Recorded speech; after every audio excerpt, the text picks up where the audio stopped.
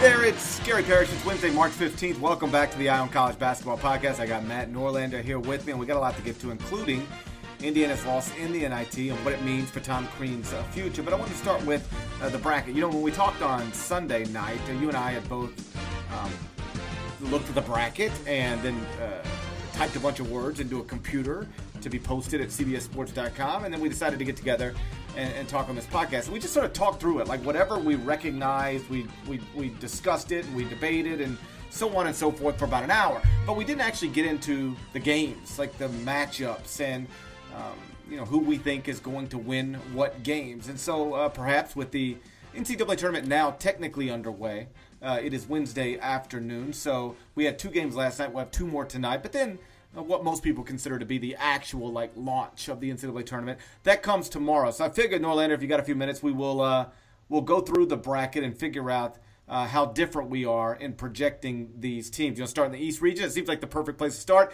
because it is in the upper left corner of the NCAA tournament bracket, and I think our eyes naturally lead us that way. Yeah, I think that's true. There is a propensity to look top left and kind of go from there. So I have not seen I know your Final Four, and I know that you have UCLA winning. But I haven't seen your pick, so I'll be able to listen and kind of react accordingly. I'll go first. I'll talk to my entire East, and then I'll kind of hand it off to you. Sound good? Yep, go. Okay. I might even change one of my picks on the fly here because I don't know. I'm starting to second guess. Okay, so I've got Villanova winning obviously against Mount St. Mary's. I have Wisconsin over Virginia Tech, and I feel as though here's my kind of feeling on these 8-9 games. When I always get nervous when there is an 8 or a 9 that is so overwhelmingly picked that it's going to go the reverse way, and so many people are on Wisconsin here, but Wisconsin should not be an 8 seed. I don't really have much hesitation. I'm going to stick with the Badgers there. Virginia Wilmington, I have the Cavs, and I actually don't think it's going to be too close. Now, Wilmington's somewhat of a trendy upset pick. If you've got them in your bracket, you can feel confident about that. They've got a really talented coach who honestly might not be there in 3 weeks. 3 days. Exactly. Kevin Keats is a very hot commodity, and if a win would only boost his chances, to be honest, if they're not already there. I have Steve Forbes and East Tennessee State beating Florida. I am debating flipping that. That's a talented ETSU team. I don't know. I think I'm going to stick with ETSU, but there's something that I don't like about it. I can't put my finger on it, but whatever. I'll stick with the Bucks. I do have SMU easily over no matter who they play, Providence or USC. We are obviously recording this before Wednesday night's first 4 game between the Friars and Trojans. What's interesting about the Friars is, and kind of speaking with a number of coaches, Cooley is getting so much credit for what he's doing with this team because, if I'm being honest, they don't have what they had last year. Rodney Bilk is a good player. Kyron Cartwright is a great distributor, but no one thought this was going to be a tournament team. USC absolutely has more talent. USC should win the game. I do think USC will win the game, but I don't think either team is going to really have much of a chance against an underseeded SMU team. I have Baylor over New Mexico State without much hesitation. Obviously, Baylor's lost the past 2 years in the first round. New Mexico State's actually pretty good, but I will take the Bears. I don't expect them to get pushed too much there. I have South Carolina over Marquette. I'm the only person at CBSSports.com that has the Gamecocks beating the Golden Eagles. Marquette has the number 1 3-point shooting offense in all of college basketball, and I have Duke getting past Troy without any sort of hesitation. I have Villanova over Wisconsin, GP, and Wisconsin feels like a pick that's like a trendy team to beat Nova. That could happen. I don't discount that, but I'm very much in on Villanova overall, and I wouldn't be surprised if Wisconsin won, but I don't love their chances, even though they've got, a halfway decent chance. I've got Virginia moving on to the Sweet 16. So the V versus V matchup there in Madison Square Garden, Nova and Virginia. I have SMU over Baylor. I actually think SMU has more talent in its roster than Baylor. That is potentially just going to be an awesome game, and I actually think that both fan bases will travel well to Tulsa for that. So give me the Ponies. And then I've got Duke destroying South Carolina. So I have Nova over Virginia, and then I have Duke over SMU, and almost everyone obviously is going with the 1-2 here. It's hard for me not to do that, honestly. Virginia, yeah, maybe Virginia, if they get to the Sweet 16, does like the reverse Virginia, and they make the Elite Eight in a year where no one thinks that they should, as opposed to years where they've been 1 and 2 seeds and have underwhelmed, relatively speaking. Although, obviously, they should have made the Final Four last year, GP.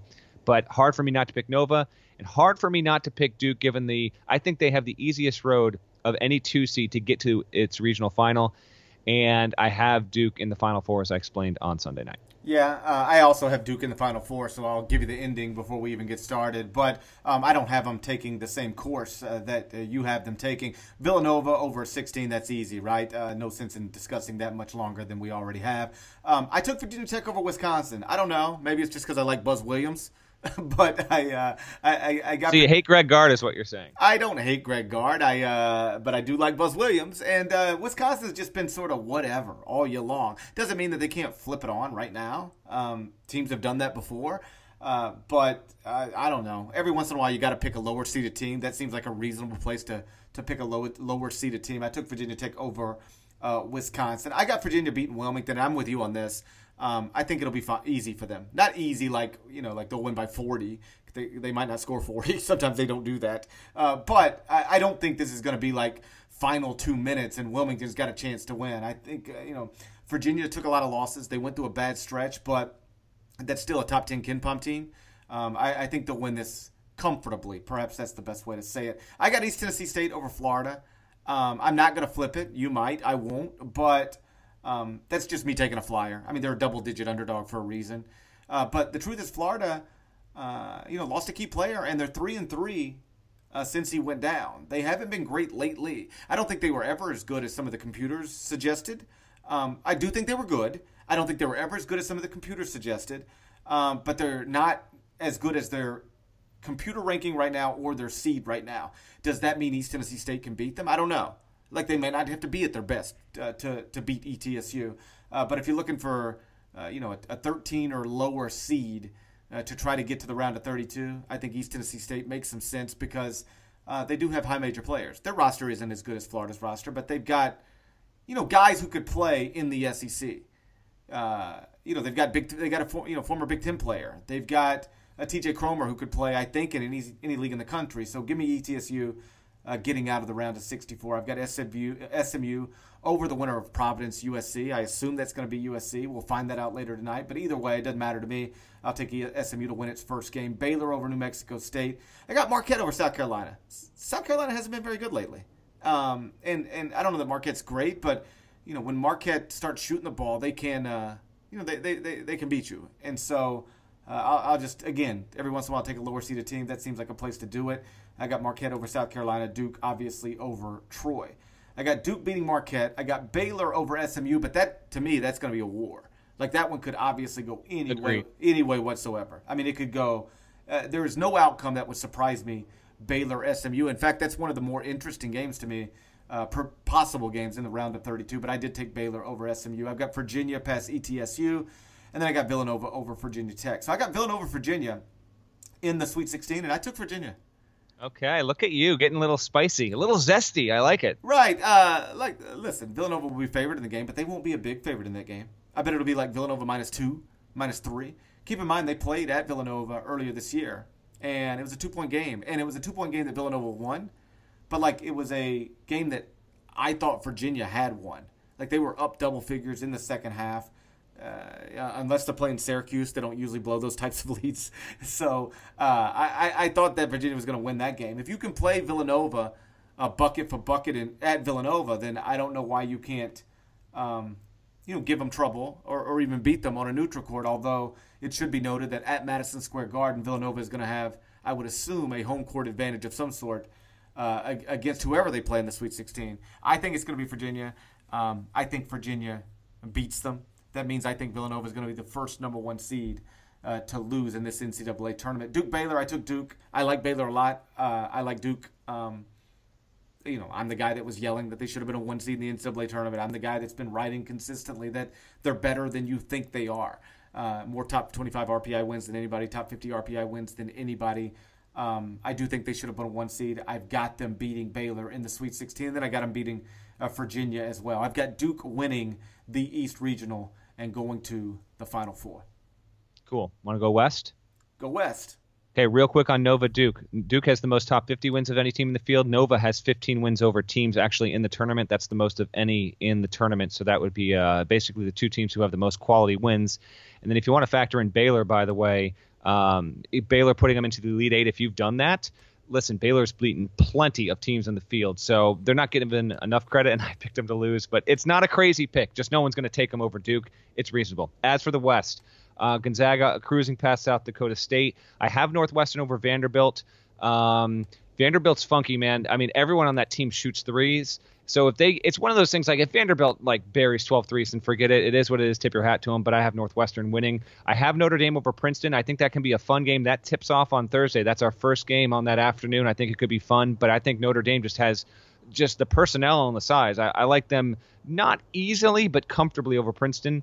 I like West Virginia over Bucknell. I think almost everyone likes West Virginia over Bucknell. I have Xavier over Maryland, and this was a hard one to pick. And given Maryland's ability to play in close games and Melo Trimble and how good he is, I'm not enthusiastic about it, but I still like what Xavier won. They tend to play well in the tournament, at least getting a win or so. Trayvon Bluett's played very well. This is almost like a coin flip to me, but give me the X there. I have Florida State over Florida Gulf Coast. One interesting note about that game, Florida Gulf Coast is one of the biggest and tallest mid-major teams in the tournament, maybe in general, and Florida State's long and strong. So if you were going to match up really a Florida State team that might deserve to be on the 4 line with a mid-major that could at least size-wise not be totally run over, you would want to put them against Florida Gulf Coast. There is upset potential there. I just happen to believe that Florida State has too much talent and will overwhelm Dunk City. I have St. Mary's over VCU. I don't expect that game to be too close, even though St. Mary's obviously plays a lower tempo style. I think that they will win without too much push from VCU. And then I have Arizona obviously winning easily. I have Arizona over St. Mary's, but I can't emphasize this enough. I think that game is going to be incredible. I wrote about the 6 most anticipated possible second-round matchups that we could get for a number of reasons. I have this on the list. St. Mary's can beat Arizona. They rank higher in KenPom. They've got guys who have played together for more than 65 games in terms of a starting 5. And Arizona, while looking good and Trier's in the fold, it's younger. I just think that this is a decent chance for a 7 to beat a 2, and let's also remember that 19 of the past 20 years there has been a 2 that is lost before getting to the Sweet 16. All 4 2s almost never make the second weekend. That's probably going to happen again. When I look at the field, I feel like Arizona is the most vulnerable, but as we'll soon discover here, they're not the only 2 that I have going out. I have 2s going out early. I almost went with them as well, but it would have been too many 2s losing for my liking. I have Florida State over Xavier. I don't think that one will be close. I think Florida State will overwhelm. I have Notre Dame over West Virginia. That's a tough call. You've got a really good defensive team against a really smart, patient, well-paced, and well-spaced offensive team. Give me the Fighting Irish there, made back-to-back Elite Eights. I'll take them to the second weekend. I don't think Gonzaga has any issue with Northwestern. So I have Gonzaga over Notre Dame. I really thought long and hard about taking the Irish here. If that is a potentially really, really fun game in San Jose in the Sweet 16. Florida State, Arizona. I have Arizona winning there, so you have another 1-2 situation in my bracket. Give me Arizona to the Final Four. Almost feel as though they get a huge scare from St. Mary's, are able to win an okay game against Florida State, maybe get something against Gonzaga, and then they push on through. So I've got the Wildcats. One of the things I like about the West region, I wrote about this on Sunday night, is that Gonzaga's the 1, Arizona's the 2, Florida State's the 3. And that means barring a surprise, because usually, I know where you're going with this. I agree. Barring a surprise, somebody's going to go to the Final Four for the first time, either Mark Few or Sean Miller or Leonard Hamilton. So that's like sort of a neat story there. Like, it's almost set up where, even Bray, right? I mean, even if Dame broke through, Bray would be. How about that? Yep. So, like, what's the 6 there? Mark Turgeon is the 6. Yep. Randy Bennett is the 7. Chris Collins is the 8. Then the world ends if Northwestern makes the Final Four, but yes. Bryce Drew's the 9. Yeah. Will Wade's the 10. Chris Mack's the 11. Okay, let's keep looking at this. Okay, Mitch Henderson's the 12. Yes, basically every coach except only for Huggins. Only Huggins. I seriously think that's true, GP. That is true. Huggins is the only coach in this field, in this quadrant, that's made a Final Four. How about that? Okay, so let's just compare that to the East real quick. You got Jay Wright at Villanova. He's obviously made one. You've got You got Krzyzewski has been there. Yeah, that's it though. Only 2 there. So there's only 2 there, right? Yeah, you're right. Okay, let's go to the Midwest. I'm just interested in this now. You've got Bill Self, he's been. Larrañaga's been. Izzo's been. That's 3. That Beeline's been. That's been. 4. Yep. Patino, and 5. Patino's 5. Right. Yep. Okay, and then in the South, Roy's been. That's 1. Mike Davis at Texas Southern has been. Yes, good call. I would have forgot that one. Yes, Mike Davis is 2. Let's see. Is that Bruce Weber has been, but he's out of the field now. No, he's not. No, he's in the field. Sorry, Wake lost. I was like, did Wake lose? I was like, did Kansas State lose us? I swear to God, I thought they won. Okay, so you got Bruce Weber. So, okay, you've got Roy, Mike Davis, then you've got Bruce Weber, Greg Marshall, John Calipari. 5. That's 5. So it's 5, 5, 2, and 1 in terms of Final Four coaches in the region. But in the West, if you were going to start listing best coaches who haven't made a Final Four, Mark Few would be on that list really high, if not right at the top. And Sean Miller would obviously be right at, on that list really high, right at the top. Like, who is on that list right now? I think those are the 2 best. Honestly, I think those are the 2 best, most accomplished coaches in college basketball that haven't broken through. Tony Bennett. I would have him right basically there. Yes, I would say that he's just a smidge below, but yeah, basically. Mike Bray, right there. Yeah, without a doubt. Okay, so it's neat that in that West region, unless Huggs screws the whole thing up, I know somebody is going to have an opportunity. And I'm not rooting against Huggs; that's a great story too. But I do like that. If the 1s and 2s, if the 1 and the 2 advance, we would have a regional final with 2 of the I think, future Hall of Fame coaches playing for an opportunity to go to their first Final Four. That would be a pretty cool regional final. So Gonzaga, South Dakota State. I love T.J. Otzelberger. I love Mike Dahm. I can't imagine how they beat Gonzaga in the round of 64. So Zags go on. I got Northwestern over Vanderbilt. Notre Dame over Princeton. And I think Notre Dame handles that well. I think they're only like a 6-7 point favorite, something like that. I'll take Notre Dame to cover that. I will, in fact, bet my own money on Notre Dame to cover that. West Virginia over Bucknell. I got Maryland over Xavier. It's interesting, and I wrote a comment about this earlier today. Whereas if you look at, everybody talk, like, we spend a lot of time talking about seeds and less time talking about matchups. But, like, if you're Xavier as the 11 seed, how much happier are you to be the 11 seed playing Maryland than Oklahoma State is the 10 seed playing Michigan? Right. I mean, Accurate. like Maryland lost a starter, hasn't been very good without him, hasn't been good lately. Meantime, Michigan's like rolling. They just won the Big Ten tournament. So, like, the column was sort of like, don't get caught up on the seeds as much as get caught up on the matchups. Like, Oklahoma State got a better seed than Xavier, but Xavier got a much better matchup. And it works if you sort of zoom out as well to underline a point. Michigan and Oklahoma State, you could argue, were 2 of the best teams in the country over the past 6 weeks.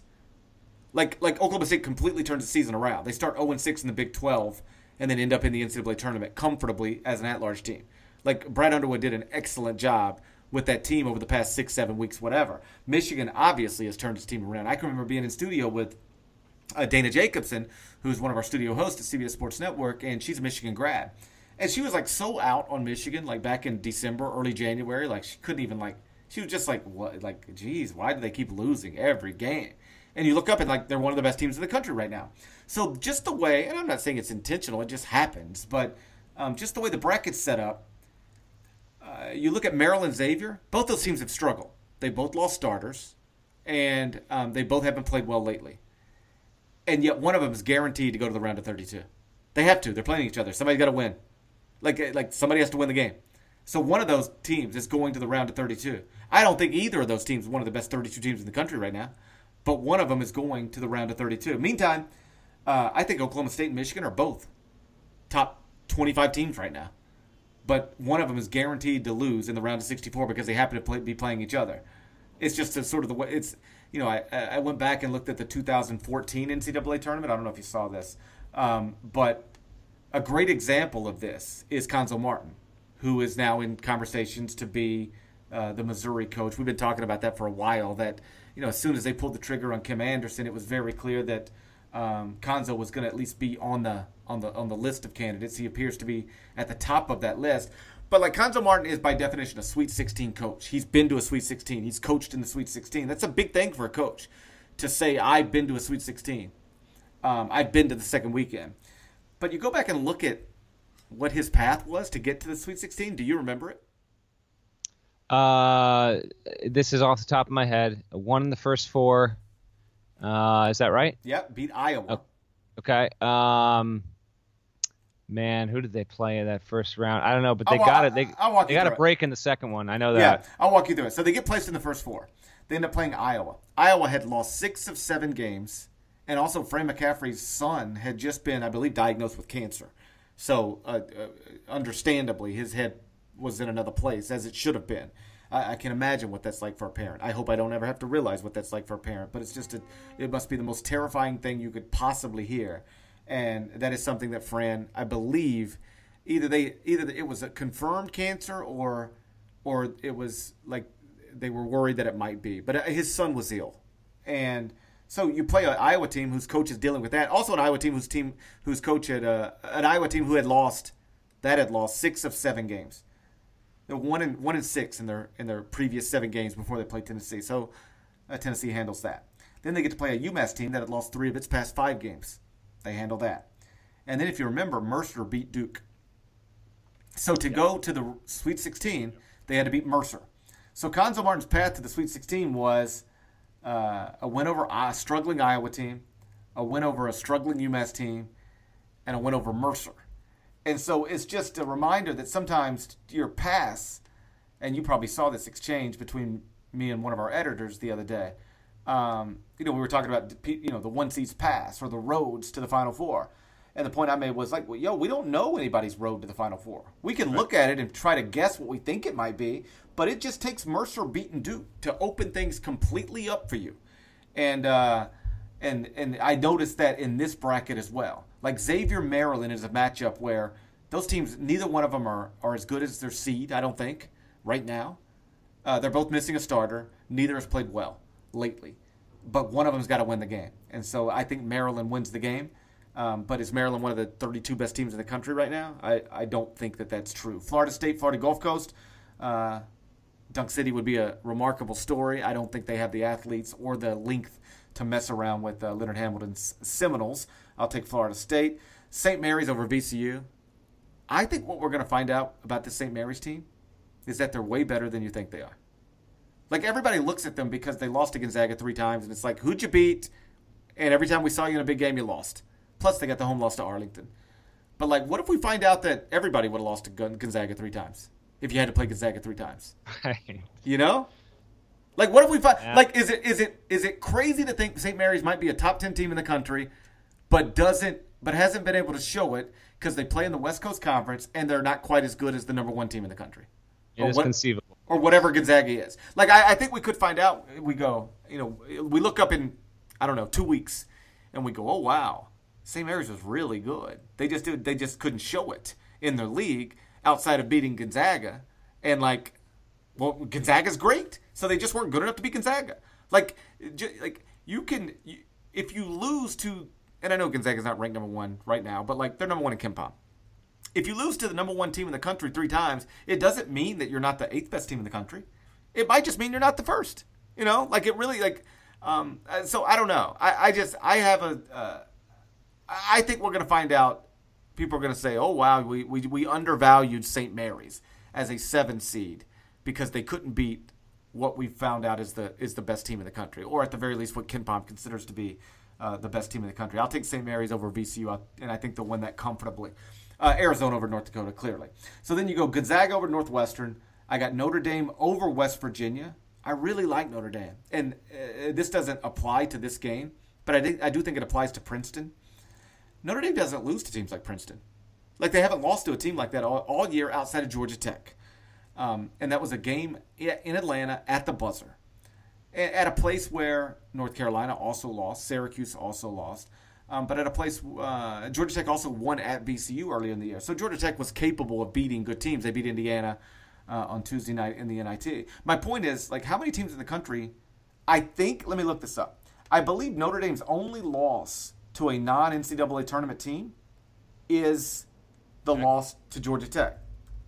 And that just, what that says to me is, like, they could obviously beat good teams. They beat Louisville, they beat Florida State, they beat Virginia.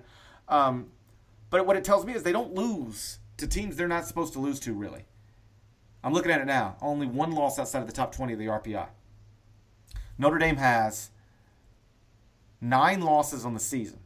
But the losses are to Villanova, North Carolina, Duke twice, Louisville, Florida State, Virginia, Purdue, and then the one to Georgia Tech. Not only do they not lose to non-NCAA tournament teams, basically every team that they lost to is a top 6 seed in the NCAA tournament.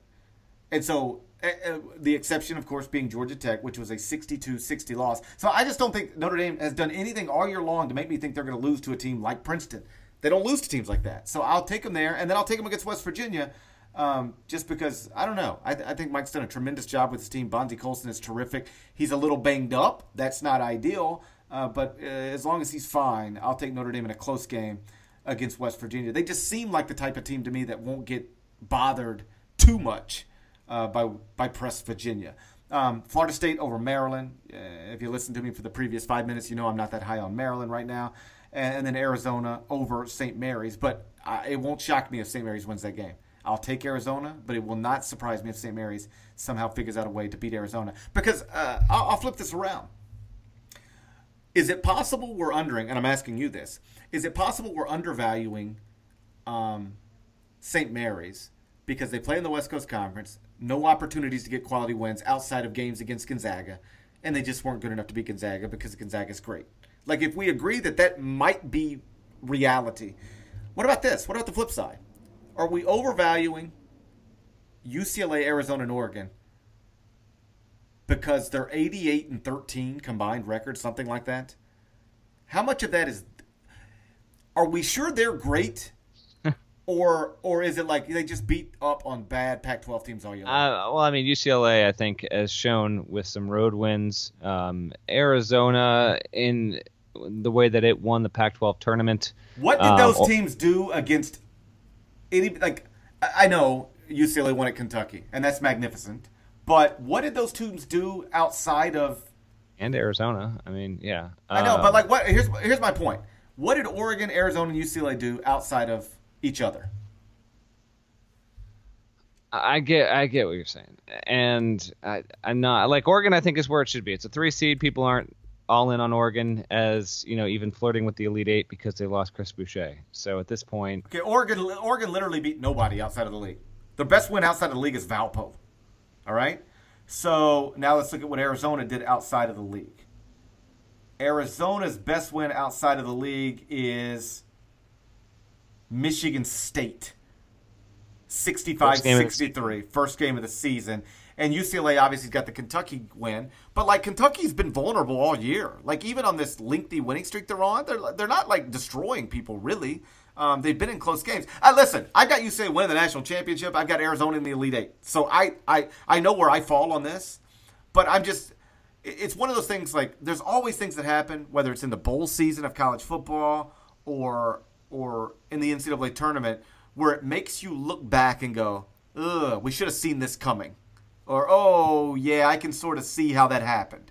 I wonder if one of the things we might be saying in 2 weeks is, man, those Pac-12 teams, they weren't that great. They looked great because they won all those games, but they really didn't do anything except beat each other and bad Pac-12 teams. I'm just saying, if they all go out early, there will be something that would have suggested that was possible, that it was maybe on the table. But it's not anything anybody's talking about right now because they really haven't done anything except beat each other. All right, so you got Gonzaga coming out of the region. Acknowledge that I just made a great point about the Pac-12. You did make a great point. But I do have UCLA winning the national championship anyway. So what do I got? I got Gonzaga and Arizona in the Elite Eight. Okay? And then I got Gonzaga. I got Mark Few making his first Final Four. And again, perhaps that's a bit of bias seeping in. I just hate every year. And it doesn't mean I like Mark more than I like Sean or anything like that. It just means that I get so sick every year of trying to defend Gonzaga or argue in favor of Gonzaga when people come back, and it's a fact. Well, Gonzaga's never been to a Final Four. Stop telling me they're going to go to a Final Four. You rate Gonzaga number one in the country every year. They never actually are the best team in the country. I just get tired of the conversations. I know Gonzaga's never made a Final Four, but that doesn't mean they haven't been good enough to make a Final Four. It just hasn't happened. And so if for no other reason than selfish reasons, I would, so I can avoid these arguments going forward, I would like to see Gonzaga make the Final Four. But to be clear, Gonzaga, Arizona in the Elite Eight, total toss-up game, right? I mean, just a total coin flip of a game. It is. And let's curl to the south. North Carolina over Texas Southern, obviously. I have Seton Hall over Arkansas. Seton Hall has Angel Delgado and Kadeem Carrington. Much more in on their ability in that game. I'm convinced that whoever I pick will be the wrong one, but I have the Pirates. I have Middle Tennessee without hesitation. From the second I saw that game, I was all in. In my opinion, the Gophers are a 7 and Middle Tennessee is an 8. So that's barely even an upset. And in fact, I think Middle Tennessee is now favored in some books by a point. I have Butler over Winthrop, and that's might be interesting, but give me Butler. I have Cincinnati over Kansas State. Cincinnati, it's the best team Cronin's ever had. They can actually score there. I don't have too much hesitation. I have UCLA over Kent State. No one's giving Rob Senderhoff's team any sort of chance. I understand that. Yeah, there's a reason for that, Norland. I know. But you know what I was saying? I said this on the Will Leach's podcast. I think that there is always a game every year where we just kind of like breeze by it and just don't think that. And then when those games actually come to be and those are the upsets, that's what make the first week so much fun. I also think that. By the way, I feel like on Twitter you seemed a little more excited about being on Will Leach's podcast than this podcast. Well, Will Leach let me talk more, so that's why. It made me a little jealous. I'm just being honest. Dude, with you. I do 2 podcasts a year with him. I do like 60 with you. Okay? I know, but you're my one true love. It didn't feel that way. You were like, "Oh, I'm on a podcast with Will Leach. Look at my Will Leach It seemed podcast." like you were pretty damn excited to be on Sam Vecini's podcast. Actually, if we're gonna get real here, okay? So it seemed like you were pretty pumped. I went on Sam Vecini's podcast and just talked all over him, like old times. I'm sure you totally stepped on him. I started hosting his podcast. I even did the live reads. I did the SeatGeek app for him. I have Wichita State. That's so funny. I have Wichita State over Dayton.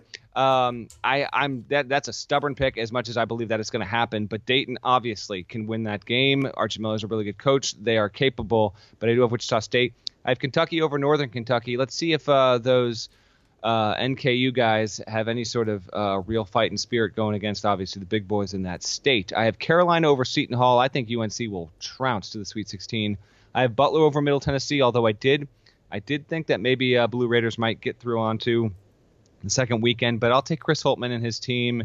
Again, that team's variance is so weird. I mean, they could lose to Winthrop by 8 points, or they could get to the title game. They've proven both this year. They're almost the opposite of Notre Dame in that Notre Dame doesn't have any bad losses. Well, Butler has bad ones. They also have really good wins on the road and at home. I have UCLA over Cincinnati. I do think that game will be closer than people think it will be if it happens, but give me the Bruins. I do have the Shockers over Kentucky. Now, Kentucky is on an 11-game winning streak. It's the longest winning streak the program's had since they went to the title, or the Final Four, I should say, as an undefeated team. But they've gotten down early in games. They've looked good, don't get me wrong, but I don't see them as being super sharp right now. And Wichita State, I almost feel like this will come full circle from 3 years ago, and then the Shockers in the reverse role. They get the win over the Wildcats. I do have Lonzo and co. beating Greg Marshall's team at UCLA. And then real quick, it could be funky as if Crean leaves Indiana, Alfred goes to Indiana, Marshall might coach UCLA. I could totally see those dominoes falling. It would be interesting if they faced each other in the Sweet 16. But I do have the Bruins getting through. I have North Carolina not having too much problems with Butler. So it's Heels Bruins for me. And I do have the Bruins because on a neutral, gun to my head, if those teams played, I would take UCLA. I just like them a little bit better than Carolina Bruins in the Final Four. Yeah, that was an interesting little coaching domino thing you had there. Crean, if he were to be out, and we're going to get to that in just 1 second, Alfred to Indiana and Marshall to UCLA would be something. This is just my opinion. Nobody's ever told me this. I think UCLA could have had Marshall when they hired Alfred if they would have just waited. but they were not interested in waiting for him to get through. That was the year Wichita State went to the Final Four, and I know Greg wasn't interested in talking to anybody until that season was actually over. But if they would have been patient and put the contract in front of Greg that they put in front of Steve, I believe that Greg Marshall would be coaching UCLA right now. So if they needed a new coach and they took a serious run at him and they were willing to pay, they have to pay. He's not going to take a pay cut. Not to move. You don't take a pay cut to move to LA from Wichita. But if they're willing to give him a raise, and I think that is one that he would have to seriously consider. I'll run through this real quick. Carolina over Texas Southern, obviously. I got Seton Hall over Arkansas. Arkansas, like Mike Anderson did a good job to get this team back to the NCAA tournament, but I don't think they've ever been great all year long. I'll go Seton Hall there. Minnesota over Butler. A little bit of an upset, right? Yeah. Because I got Minnesota over Middle Tennessee, then I got Butler over Winthrop, then I got Minnesota over Butler, Cincinnati over Kansas State, UCLA over Kent State, Dayton losing to Wichita State, and then Kentucky, of course, getting back past Northern Kentucky. Kentucky over Wichita State, but that's a coin flip. I could see it going anyway. I got UCLA over Cincinnati. I've already told you Butler over Minnesota. Carolina over Seton Hall. Got Carolina going past Butler. I think Carolina's got a pretty manageable path to the Elite Eight. I don't see them having any problems before they get to the Elite Eight. And I've got North Carolina I've got North Carolina and UCLA in the Elite Eight. I've got UCLA winning that game. But I think Kentucky, UCLA, Carolina all got an equal opportunity to win that regional. And if I'm Carolina or UCLA, I'm rooting for Wichita State to knock off Kentucky. Because if Kentucky is in Memphis, it's going to be a massive home court advantage for John Calipari's Wildcats. I would want to avoid that if I were UCLA or to Carolina. So if I'm one of those teams, I'm rooting for Wichita State, not because I think Kentucky's obviously better than Wichita State, but because I don't want to deal with 16,000 Kentucky fans inside FedEx Forum. But I got UCLA beating North Carolina in the Elite Eight. Total toss-up game, but I picked UCLA to be my national champion, so I got to pick them to win that game as well. All right, Midwest. I have Kansas, obviously. I have my bracket says Miami, but because I won the coin toss. That's right. I almost want to go Michigan State there, but whatever. Miami. I have Iowa State over Nevada. That could be a fantastic game, by the way. I have Purdue over Vermont. My hometown Catamounts might have a shot, but I am too big a believer in Swanigan and those guards. I have Rhode Island over Creighton. So many people have Rhode Island over Creighton. Why does everyone have Rhode Island over Creighton? It makes me want to change my pick to the Blue Jays. I still might do that before the night's over, which would totally just mess up my bracket. I have Oregon over Iona without too much issue. I have Oklahoma State beating Michigan in a fantastic game. Big believer in Juwan Evans. Michigan's been a great story. Obviously could win and continue that story. I'm just taking Brad Underwood and company. Louisville, no problem with Jacksonville State. Curling back up, I have Oklahoma State over Louisville, and so I have both the Blue Bloods in Kentucky going down as 2 seeds in the second round. Why not just have a little bit of fun there? And that would obviously be great offense against great defense there. Oklahoma State, I think, has been better than people realize. They do have a tough draw with Michigan. It would be hard to beat Louisville. Sometimes these magical things happen. Brad Underwood, Oklahoma State's coach, obviously was at Stephen F. Austin, just knocked on the door of making the Sweet 16 last year and could not get over the hump against Notre Dame. Wouldn't it be something if he did it in his first year with the Cowboys? I have Rhode Island over Oregon. Those are the two best shot blocking teams in all of college basketball. Could wind up facing off. Obviously, Oregon doesn't have its expert swatter, Chris Boucher, anymore. Rhode Island's got great talent, and I'm a full believer in that talent. But again, that's a very popular Sweet 16 pick, so I'm now wary. Kansas over Miami, and I have Purdue over Iowa State. That felt like a 50-50 to me. I'll take the Jayhawks to get to the Elite Eight. I'll take Rhode Island to get past Oklahoma State. And now it would be Kansas-Rhode Island. I am pretty certain that is a rematch of when Rhode Island got to the Elite Eight in 1998 with Cuttino Mobley and Tyson Wheeler.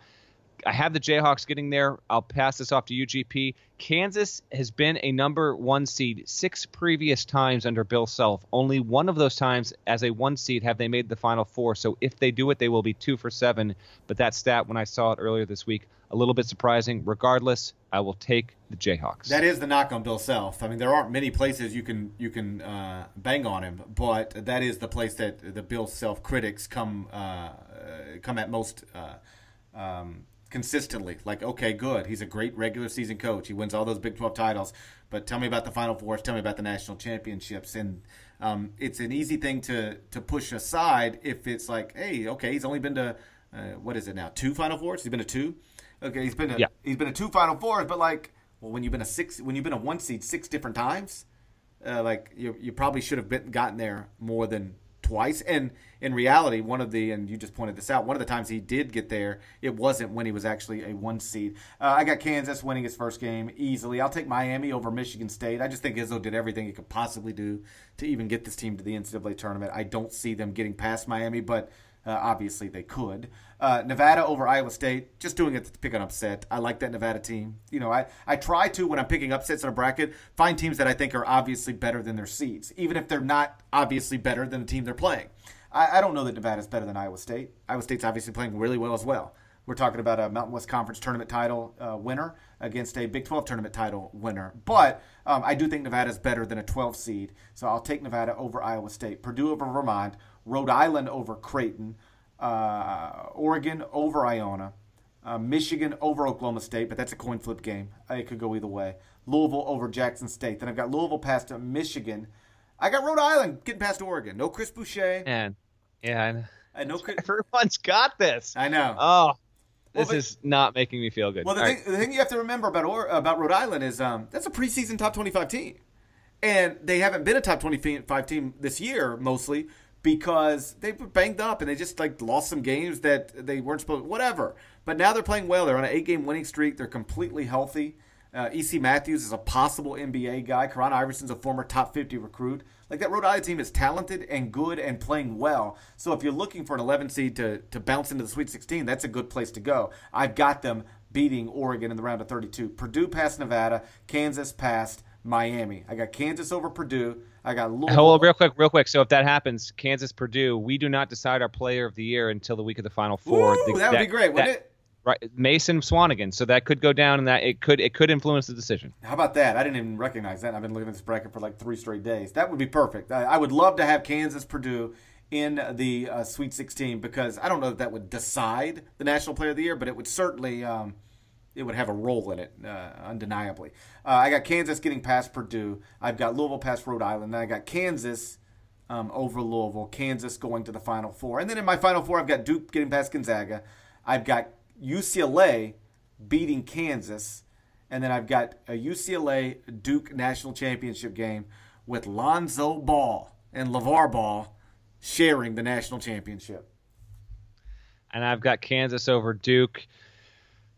We'll see. There's a stat out there that no team that lost its first conference tournament game has ever won the national title. I don't know if that actually means anything. I think that's one of those things that's true, but totally meaningless. Yeah, I know. Okay, well, we shall see. Do you want to really quick? I'm at a hard out. I mean, full transparency here. I gotta get down to my son. My wife is working from home because of the snow day, but she is on a call. And she just texted me. She's downstairs.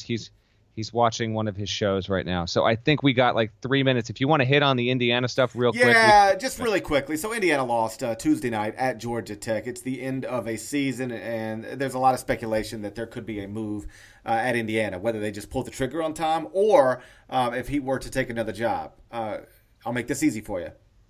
You're the Indiana athletic director. What do you do? Would you if Tom Crean wasn't going to leave on his own, what do you do? Okay. Now the buyout drops to $1 million on July 1, but there are stipulations within the contract. If he takes another job, Indiana's not on the hook for all that money.